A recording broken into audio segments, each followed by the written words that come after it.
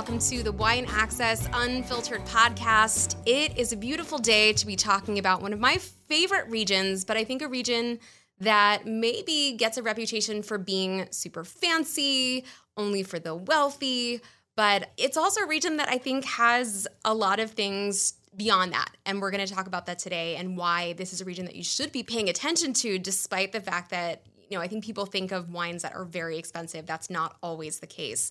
So to do that, I haven't been to Bordeaux for like 8 years. So I brought you, which I feel like was maybe the right move. So please welcome to the show, Aaron Pott, winemaker from Napa Valley, but also a Bordeaux winemaker as well. So you've been on both sides of the pond. Yes, absolutely.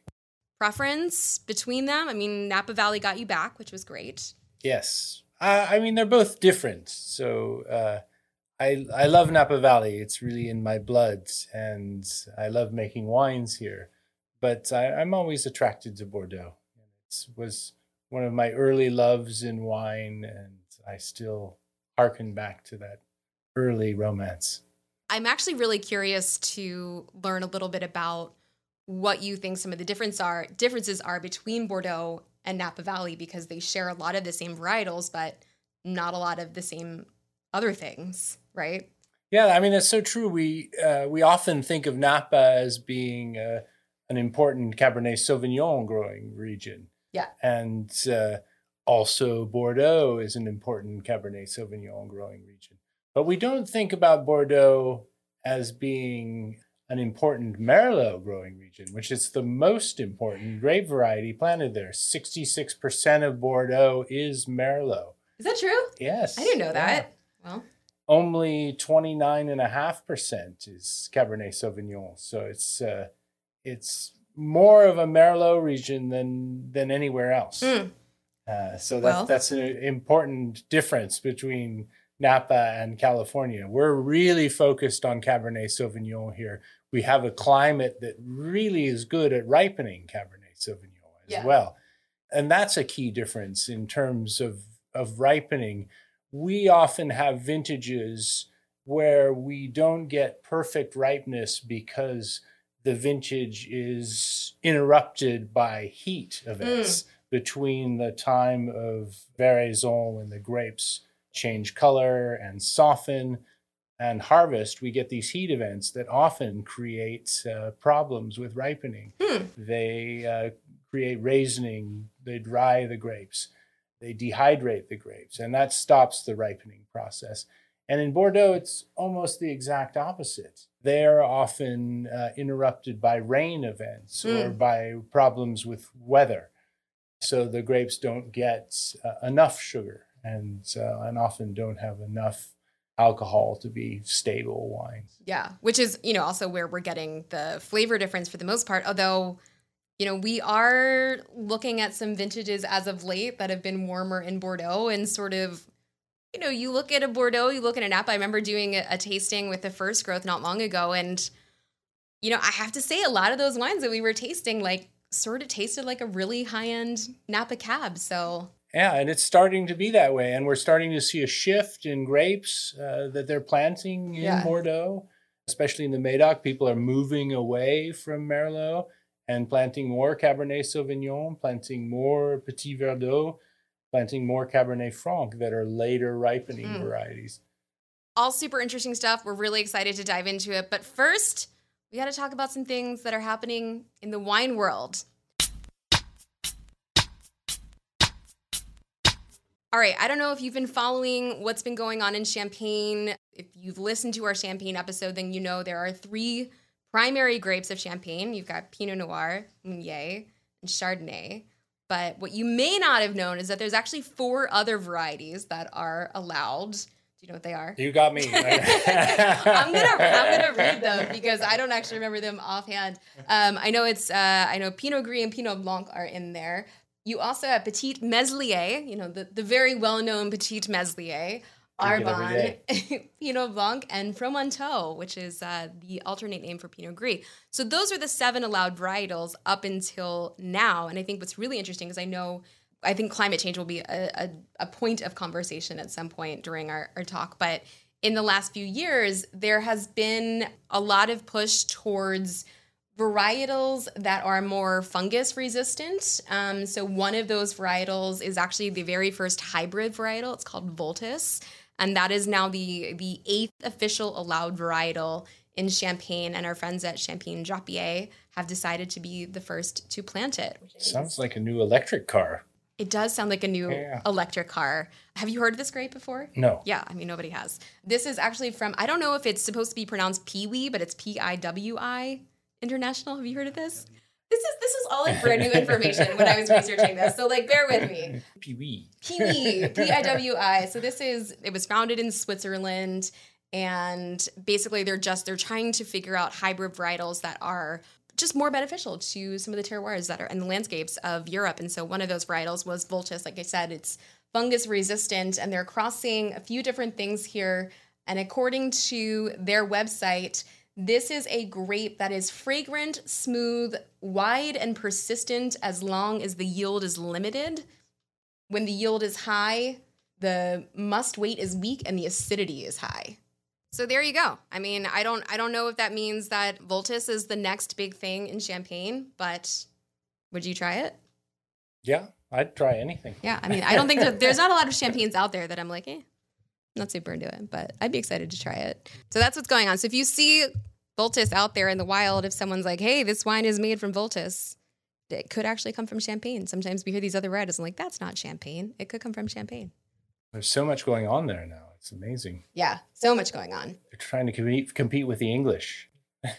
Well, that's the thing, right? I mean, we see all of these other champagne houses that are looking to other places like the UK. I mean, you've even had a bunch set up shop in Oregon, here in California. But I think, if we're looking at long-term survival of the region, then yeah, they should maybe be looking at potentially other varietals, I guess. But I mean, as far as like planting of other more resistant varietals, is that a climate change? Is that a farming thing? Is that something that you would ever consider here in Napa?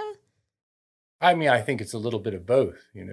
We have a unusual climate in Napa that it's predicated on the fact that we have this fog that's created because we have the heat of the valley meeting the cold water of the Pacific Ocean. And that creates this fog that allows us to grow grapes here.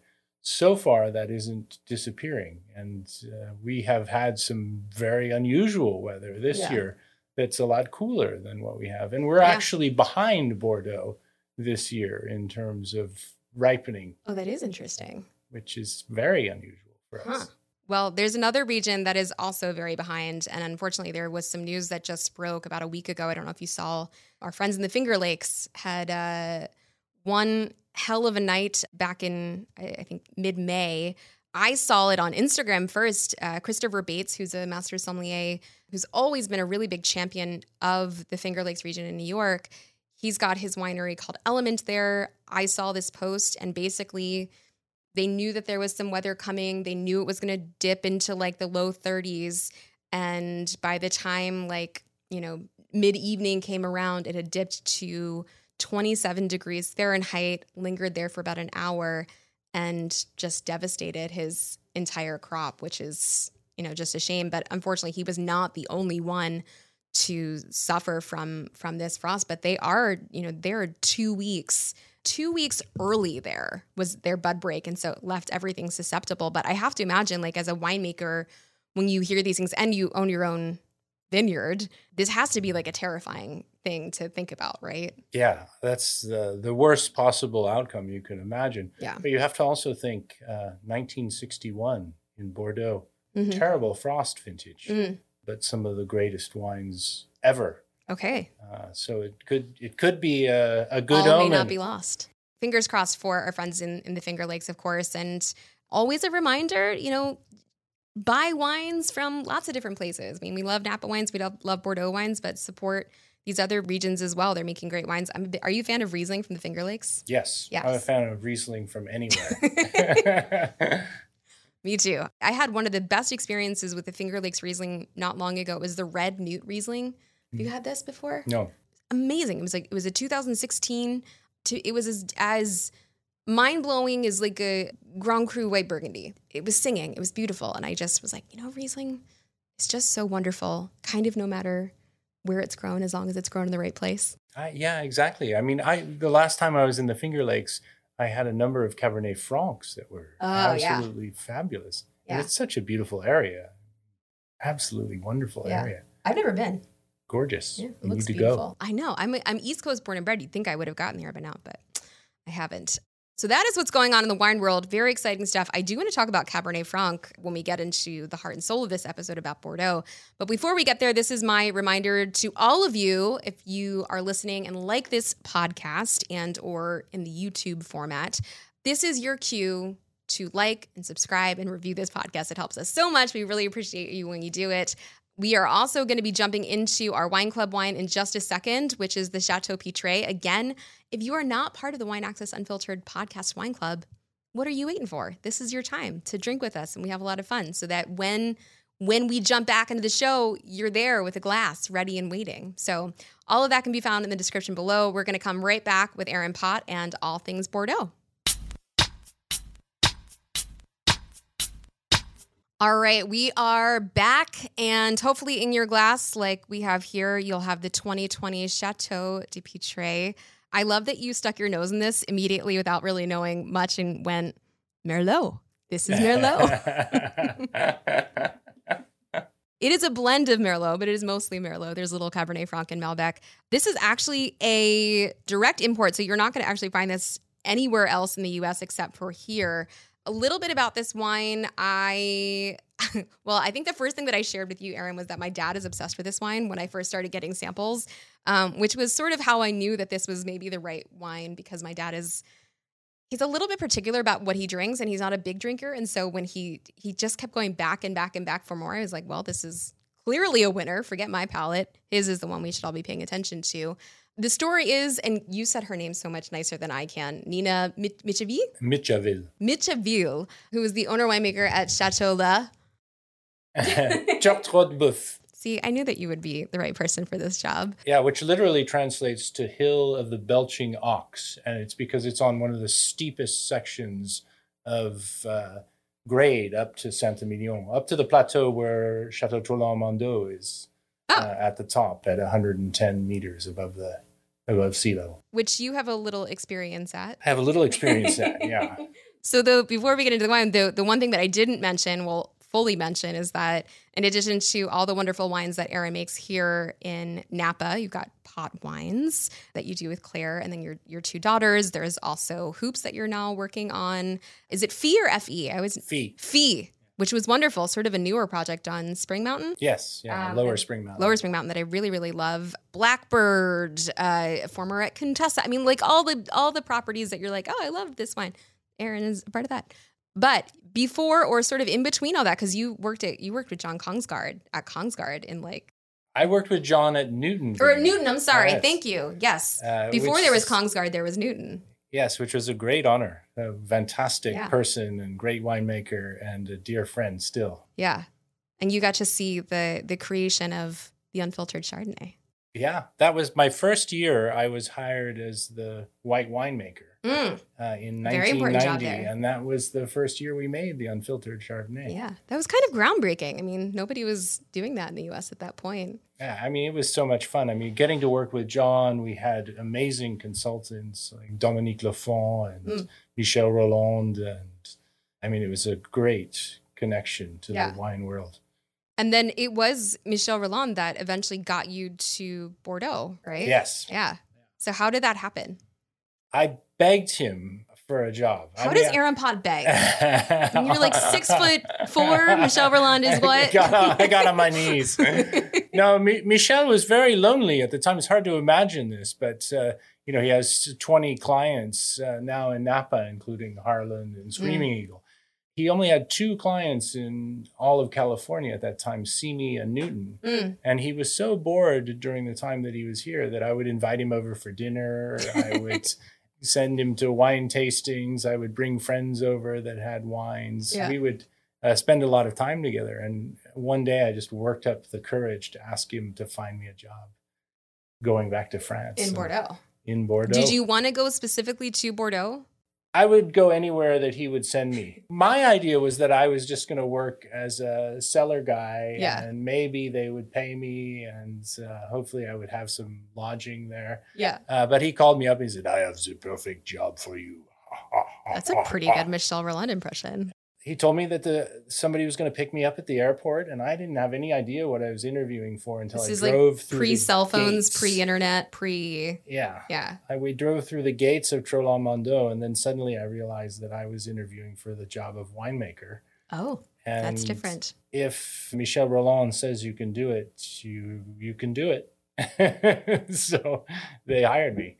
Well, I guess he figured if you had the confidence to ask him for a job in Bordeaux, that you probably had the confidence to make the damn wine as well. Yeah, I mean, I was young. I was 26 years old. Wow. It was an interesting experience. 6 years of my life there. So you got the job. Yes. And you worked at Trollon-Mondot for 6 years and then went to... I worked 2 years at Trollon-Mondot and then 4 years at La Tour-Figeac. Right. Both terrible properties that no one cares about in the wine world at all. 6 years is like I feel like a good amount of time to really get a feel for a place. But in Bordeaux, I don't know. Is that the case? I mean, these wines can take forever to age. I think people can spend the rest of their lives trying to figure out a property in Bordeaux, especially one as complicated as Trollon-Mondot. Yeah. I mean, they're very complicated geologically, and so many different grape varieties, so many different ages of vineyards. And, so many different sites. It could take a lifetime. Yeah, I bet. I mean, even in Napa, which is so much smaller than Bordeaux, although we're talking about, being in one of the smaller regions of Bordeaux, I feel like Napa just has all these little pockets, right, that you can kind of get lost in. And even I've been here for almost 8 years now, and I still feel like there's roads that I turned down, and I'm like, I didn't even know that was there. Like, this is all brand new information. But anyway, going back to this wine, we are in on the right bank of Bordeaux. So to sort of just like set the scene of where we are, and I'm sure you can chime in here about where we are in the world of France, where we are in terms of climatic differences. But we're in France, in the region of Bordeaux. I think confusingly, Bordeaux is sort of like Champagne. It becomes this ubiquitous term where like I just want a Bordeaux or Bordeaux varietied wines. Bordeaux is a region, first and foremost, and it's a region that's sort of divided into the left and the right banks by an estuary that comes in off of the Atlantic Ocean. And on the left-hand side, you've got the Médoc, which we're not actually really talking very much about today, but that is where you're going to find all those really famous AOCs like Pauillac and Margaux and Saint-Julien and of course, the first gross of Bordeaux, right? You can't get out of a podcast in Bordeaux and not talk about the first gross of Bordeaux. But then in the other side, which I have always found to be like the slightly more interesting side. Me too. Yeah. is the right bank of Bordeaux. And so if you think about these two different places, the left bank sort of being dominated by Cabernet Sauvignon and the right bank being dominated by Cabernet Franc and Merlot, I think for that reason, I've always just gravitated towards Cabernet Franc and Merlot blends. But that is where you're going to find the Château de Pitré, which is in it's not in one of the primary regions. It's not in Pomerol. It's not in Saint-Emilion, but it's very, very nearby. In fact, it's only a few kilometers east of Saint-Emilion. And I think one of the things that I want to talk about, because sort of unlike Napa Valley, and not that we're trying to compare the two, in Bordeaux, it really is all about the blend. Right? You very rarely see single varietal wines coming out of Bordeaux, which I imagine as a winemaker is really fun, right? You're working with a few different varietals, but also like how important is the art of the blend in Bordeaux? Yeah, I mean, I think it's a key factor, but we also have to think that the blend comes about in Bordeaux because of the geology. And so that makes it the same as any other wine region in the world. It comes right down to the geology. And certain Bordeaux varieties work better on certain soils.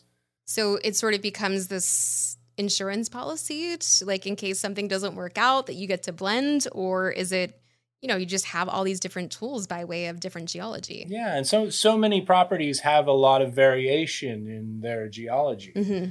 That's what leads to the differences in the varieties between the left bank and the right bank. The left bank is dominated by these gravel beds, these 6 gravel terraces that run along the Médoc.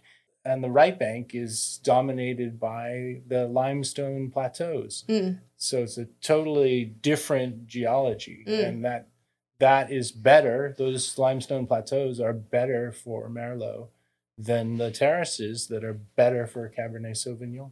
Interesting. I know I kind of just quickly mentioned that I was more intrigued by the right bank, and I think this is where the more interesting wines are. But why do you think that is?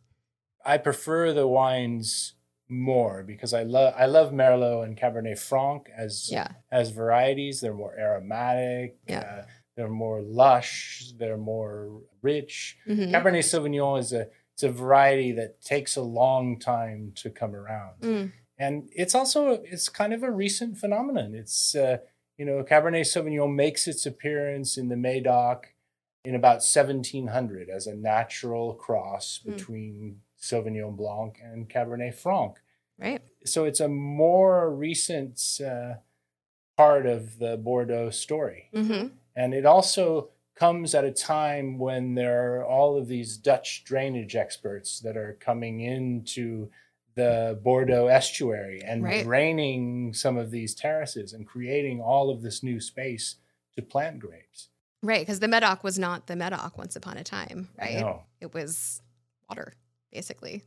Yes, and most of the vineyard was located around the city of Bordeaux. Properties like Chateau Pape Clément, that was the ancestral home of Pope Clement V, Aubryon, that was so well known by our Thomas Jefferson. Right. All of those were original properties that were there for a long time that were planted to grapes. Yeah. Because they were terraces that were drained. But most of the Médoc had to be drained for it to be planted to grapes. Yeah. I mean, there's so many things that make Bordeaux.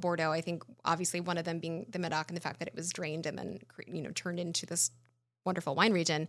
But I think the other is like this idea that it has always been, or at least in the last few hundred years, a region that is dominated by the wealthy. It's powerful, wealthy status. And I think even if you look at the classification systems in Bordeaux, and I'm curious your thoughts on this, because unlike in places like Burgundy, where the vineyards are classified, it's the properties that are classified. And you've got lots of different classification systems within Bordeaux. But here we are in 2023, still working with the 1855 classification that Napoleon, or perhaps Thomas Jefferson, first put together, where you have the first four of the first growths, and then they added the fifth one with Mouton Rothschild. But here we are in 2023. Is this still a valid thing to be doing? What do you think? Well, I mean, Napoleon III created the 1855 classification, and it was based on price of wines. And I think that's what makes it so controversial, is that it was the price of the wines that carried the classification. And it's not a classification that's based on site. Right. I think this idea of status still very much exists in Bordeaux. But there are other wines outside of your first growths, outside of your classification systems, that are very entry level. And we actually talked about in a previous podcast with Vanessa and Gabrielle DeBella from 11 Madison Park, this idea that the government is now forcing a lot of these vintners to rip up their vines because there's such a surplus of wines. What do you think the future of Bordeaux is? I mean, you've worked there, you live in Napa now, which is, potentially another place that you could talk about status with. Indeed. But what do you think the future of Bordeaux is now that, it's such an established region, but then we have a surplus of wines that are very much affordable. You have, mid-level wines like the one that we're drinking today. And so even though it's a region marked by all these different things, where does that put Bordeaux 30 years from now? Well, I think what you've been seeing in Bordeaux is sort of a shrugging off of that image of the chateau, the impenetrable chateau image is changing. And I think people are becoming more relaxed. People are making wines that are more relaxed, I think, and making wines that are more approachable. I think a lot of people have realized that their love of new barrels has gone too far, and people are ratcheting back on that. People are trying new containers, clay, larger wood containers, cements. So I think there's a lot of interest in making wines that show more of the terroir of the Bordeaux region than there ever has been before. And I think also there are, people are looking at smaller parcels. People are fermenting things separately to sort of see some more of the identity of these sites. And I think we're going to see some great wines coming out of Bordeaux. And I think we went through a period where the wines were getting very ripe, very alcoholic, losing some of their freshness. And now we're returning to this period where people want to see wines that are fresher, that are more nimble, that are more interesting with food. And I think we're returning to a sort of golden age of Bordeaux wines at this point. What years were you in Bordeaux? I was there in the early 90s, yeah. Okay. What was different then in the early 90s? Because I think of early 90s Bordeaux as still being very restrained, terroir driven. But as I think I alluded to earlier, that first growth Bordeaux tasting was really eye-opening. I think it was pushing, ripeness. They were using a ton of new French oak. So when you were there in the 90s, was it more reminiscent of what you think they're stylistically moving back towards? No, I mean, in my era, you look at some of the wines, 1990 Trolong Mondo, for example, fabulous wine, but it's 15.5% alcohol. I mean, even in 1990, very high. Interesting. And that sort of started the era from really 1990 to the early 2000s of these incredibly ripe wines. And now, having returned from Trolong Mondo last week, and seeing the new wines that they're producing there, they're much more balanced, lower alcohols, more acidity, more brightness. I mean, more focus on the terroir. They're beautiful wines, and they've built a whole new, incredible facility there. Yeah, it looks like a place that aliens would build to hatch their young or something. I actually went to Trolong Mondo. I don't know if when the renovations took place, but I do recall that there was a Michelin-starred restaurant on property. Yeah, 2 stars. Now. 2 stars. Yeah, and a green star. So they grow all of their own food on the site. It's an incredible place to go. If you're in Bordeaux, I really recommend that you go there.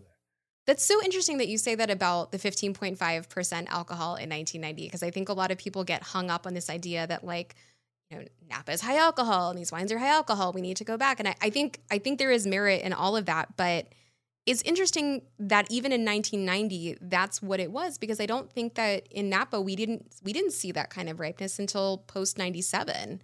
How as a vintner in 2023 are they dialing that back? Because Bordeaux is not a place that, it's not a cold place, but it's not a Napa Valley where it's easy to leave things on the vine, without fear of rain or other catastrophic events.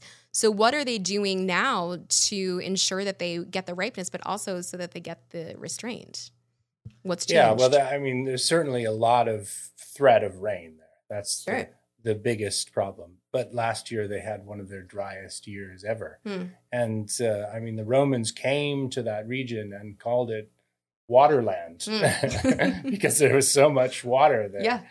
And I think people have stopped removing as many leaves as they used to. People would open up the canopies so that you could get more sunlight into the grapes, dry them out more. And now people are leaving more leaves. They're keeping their canopies wider now. They're using shade cloth and so on. So things have changed dramatically. I think there's more of a difference due to climate change in Bordeaux that I see than I see in Napa Valley. That's interesting. And so you were just there a week ago. Yes. Which was really just serendipitous on my part. I had no idea.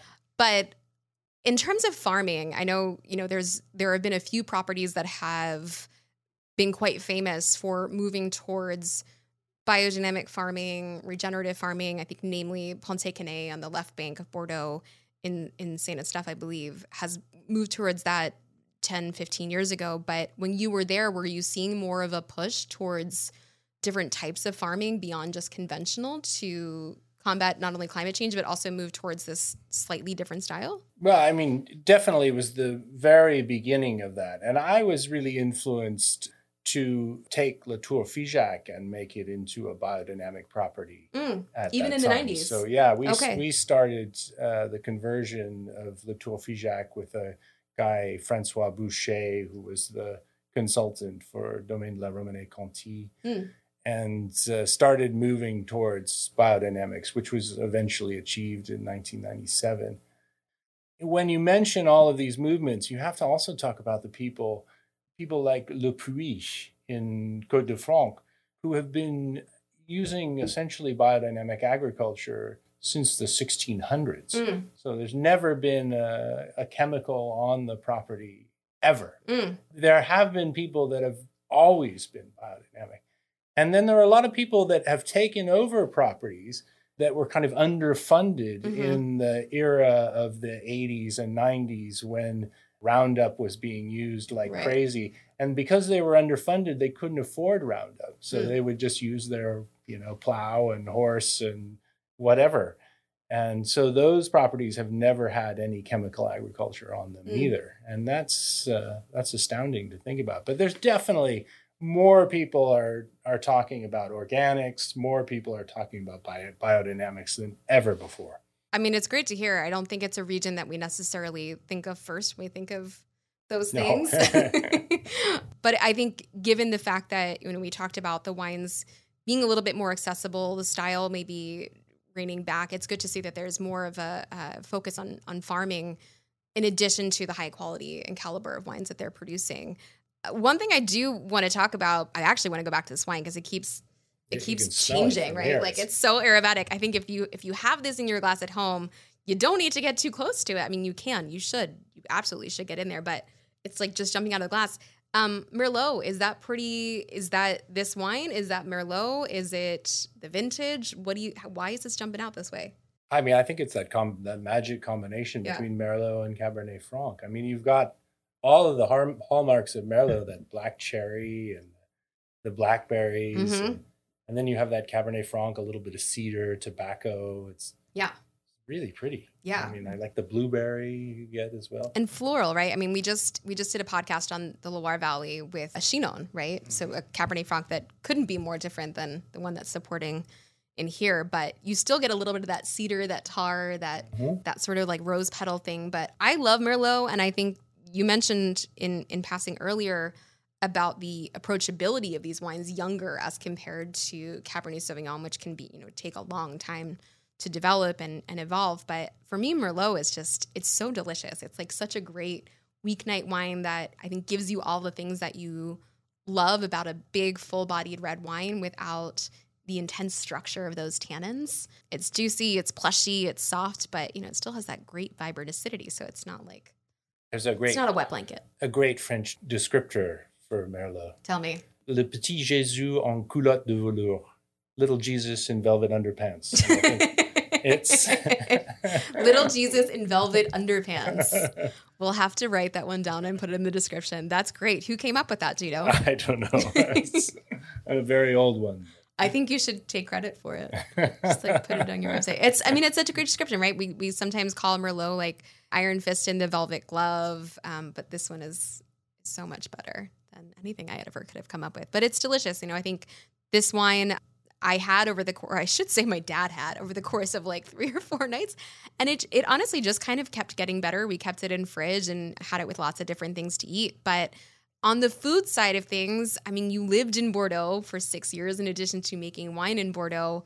The food scene in Bordeaux, I will tell you, when I went there 8 years ago, I was scared to death because the group before me said, you're not going to see anything green the entire time you're there. In fact, all of these people came back from this last trip last year and they all had gout.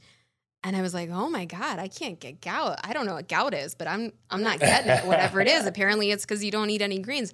And so I didn't even take the time to Google it. I just heard no greens, gonna get gout. And I was just about to move to California at that point. So I brought with me like all of these like green smoothie things. But I have to say, when I got to Bordeaux, the food was very rich. Yes. Right? Lots of very rich food. But there was actually quite a bit of produce there. I think what killed me was the cheese. So tell me what it was like to live and eat in Bordeaux. Wonderful, actually. I mean, it's a great place to eat in France because it's not really known for its cuisine. Mm-hmm. But the Southwest, you have amazing poultry. I mean, that's without a doubt one of the great things. Foie gras. You have not very far away. I like that you went straight to foie gras and just skipped over the chicken. You have not very far away the Périgord truffles. Right.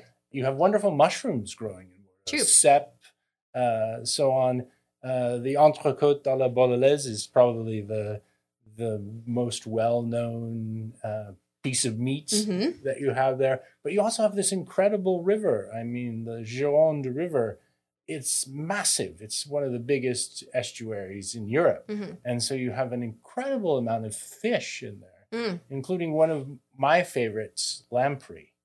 An incredible, funky little eel. Okay, I was going to say, aren't they they're kind of like they're big and ugly, right? They're really ugly. Yeah. It doesn't get I didn't know anybody ate those. So there's a classic dish that they have in Saint-Emilion that's a lamprey that's aged in Saint-Emilion wine. And only in Bordeaux. I have a dear friend who has a little small property in Entre-deux-Mers, and he makes this lamprey himself, and he opens up a jar every time I come. And some of them are 10 years old, these things. And what do they taste like? Oh, they're amazing. I mean, it's the softest meat you've ever tasted, and rich and sweet, just delicious. salty. Definitely savory, but with a lot of sort of almost that kind of crab sweetness. Oh, that sounds delicious. Yeah, it's really good. Do you drink? I assume you drink wine with that. Yeah, well, he was the winemaker at Chateau Latour from 1975 to 1986. And so he has quite a collection of Latour. I'm sure he does. Try to drink Latour. I would try to drink Latour as well. That's really fortuitous for you. Yeah. There is quite a bit of white wine, which we should talk about at some point. But in addition to the lampreys, Comté cheese. Did you eat a lot of Comté? I ate a lot of Comté, but that's from the other side of the country. I feel like when I was in Bordeaux, all we had was Comté. There's a lot of Comté, that's for sure. But it's not from Bordeaux. Yeah, I mean, goes back to de Gaulle's comment. You know, how can you govern a country with over 300 different kinds of cheeses? I mean, fair.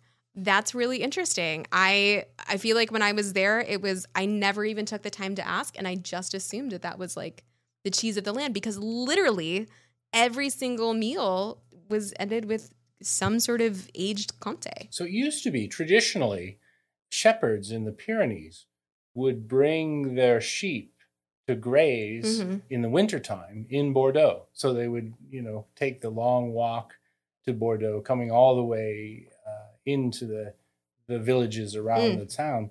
And they would bring their cheese from the Pyrenees with them. So you have that's nice. Sheep's cheese mainly. Okay. From that part of the world. Yeah. So there's sort of a connection there. All right. Well, maybe that's why then. I just, literally every meal was ended with Comté. And I still think of it as a cheese that works decently with red wine. Not a lot of cheeses do. But, Comté with whatever is left in your glass at the end of meal from a Bordeaux lunch or dinner is like, it's not a bad way to end the meal, right?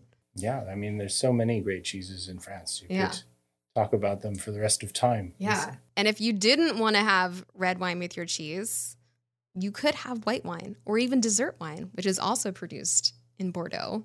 Sauvignon Blanc and Semillon, both together or separate. And then also, you've got your Sauterne, you've got Barsac. Favorites of yours, or do you like drinking whites and stickies from Bordeaux? I do like drinking them. I mean, he says with a hesitation. No, I mean, I love them with cheese. I have to say that's a great combination. Recently, I had a Sauterne with curry. That would be good. And it was good. Yeah, it was surprisingly good. Very spicy curry. Great combination. On my last visit, I was at the Ferry Perregay in Sauterne, and we ate at their restaurant, and they had a lot of interesting dishes that combined well with Sauterne. Huh. So recently, someone told me they had Sauterne with oysters. That's a very old and common thing. I had no idea. Yeah, that I can't do. That's too much for me. It feels like a lot. I mean, it feels to me like, the foie gras and the sauterne, again, very decadent, over the top. I'm not knocking anybody if that's your thing, but if I'm gonna have sauterne, it's with cheese.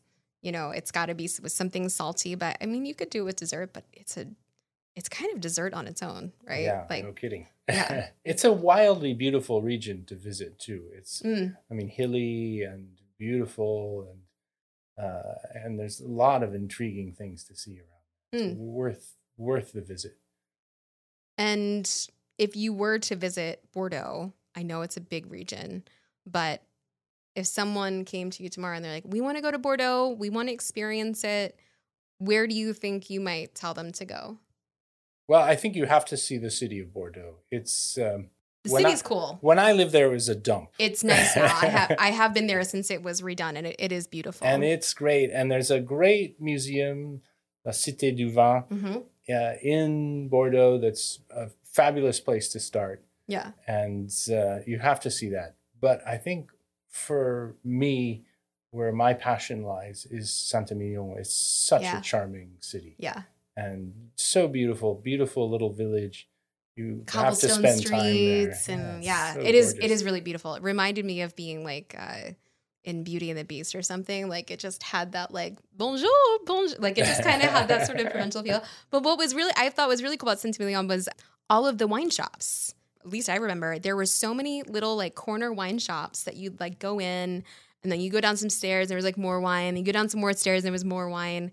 And it was like dirt cheap. And we were like, I mean, I was in my 20s just starting out in wine. And I was like, I can get these like wines from the 80s from Bordeaux for like 20 euro. It was like nothing. Still the same. Yeah. And it was nothing's changed. I think there's 100 wine shops in towns. Right. There's so many of them. And it was, to me, it was just one of the best experiences I've ever had in a French or even European city. So I'm with you. I think Saint-Emilion. And then also you can go to Triple-Languedoc, which is like right there. Yeah, that's true. Yeah. And go have a 2 Michelin starred meal, which was delicious. And I still think of with fond memories. Yeah, absolutely beautiful place too. Do you feel like you need to speak French to go to Bordeaux? No, I don't think you do. I mean, I think so many French people speak English these days. And I don't think you need to speak French to have a great experience there. It definitely helps. Yeah. I mean, how good is your French? Pretty good? Very good, yeah. It's taken me a long time. But yeah, I went to school there. Yeah, that's true. Lived there. So it's very good. And I love the language and I love the country and I try to keep it up. And it takes a lot of work. Do you miss it? Do you ever feel like you want to go back and make wine there? You know, so much of what I love about France has come to the United States. You know, so much of the food culture that I loved has come here. And I'm an American. I love Napa Valley. I love Napa Valley wines. I love the people. I love the food. I love the tomatoes in the summer. I love everything about it.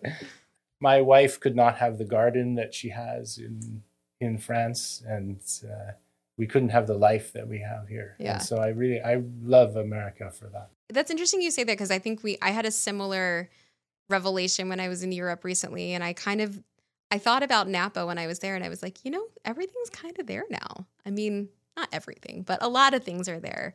And it's so beautiful to visit these regions. And I think Bordeaux, if you're a wine lover, it has to be on your list. I mean, it is such a beautiful region that's, you know, it's so over the top, right? It's these big chateaus and beautifully manicured lawns, and there's not a whisper of rusticity on the left bank, and there's definitely a little bit on the right bank. But, you know, I think if you want that feel of pomp and circumstance, which I think is a good thing sometimes, you can definitely have that in Bordeaux, and then you can go to other parts where it feels a little bit more charming and relaxed, like in Saint-Emilion. So the world is sort of your oyster. The wines are delicious. You can have reds, you can have whites, you can have sweet wines. I hear they're quite welcoming of champagne as well.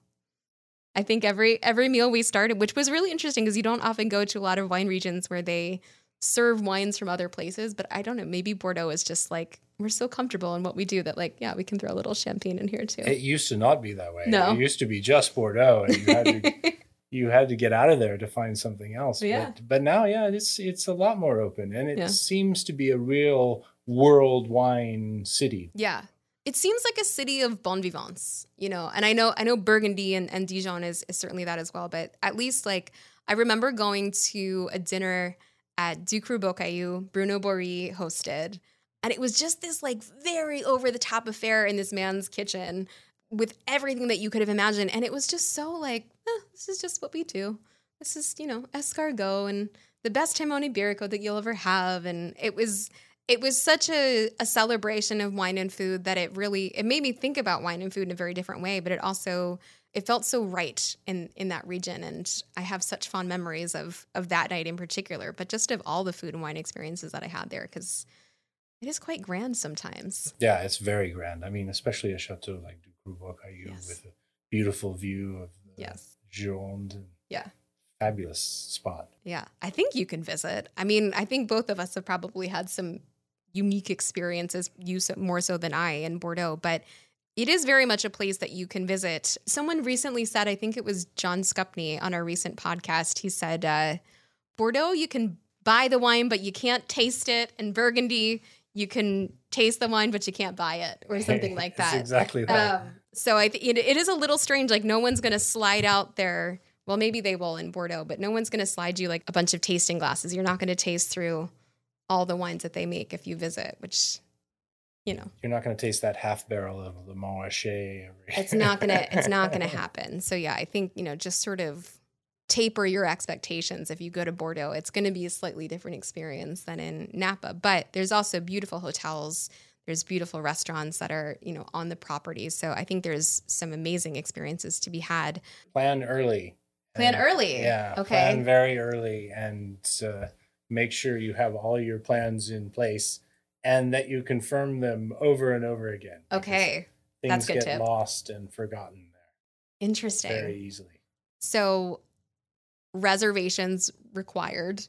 Reservations required. And the first answer you're always going to get is "Ce n'est pas possible." It's not possible. It's not possible. But it is possible. So be persistent. Persistence pays off. Making your reservations early. Yeah, you can't really go to Bordeaux on a whim. You definitely have to like have a plan in place. You're going to be driving lots of different places as well. Make some time for the city of Bordeaux, which is really just charming. Try not to do it in July like I did and bike all over the city on a 105-degree day. It was a great story, but it was disgusting in practice. And have fun. You know, drink lots of great wine. And if you don't find yourself in Bordeaux and you do find yourself here in Napa, where can people find you? Pottwine.com. Yeah.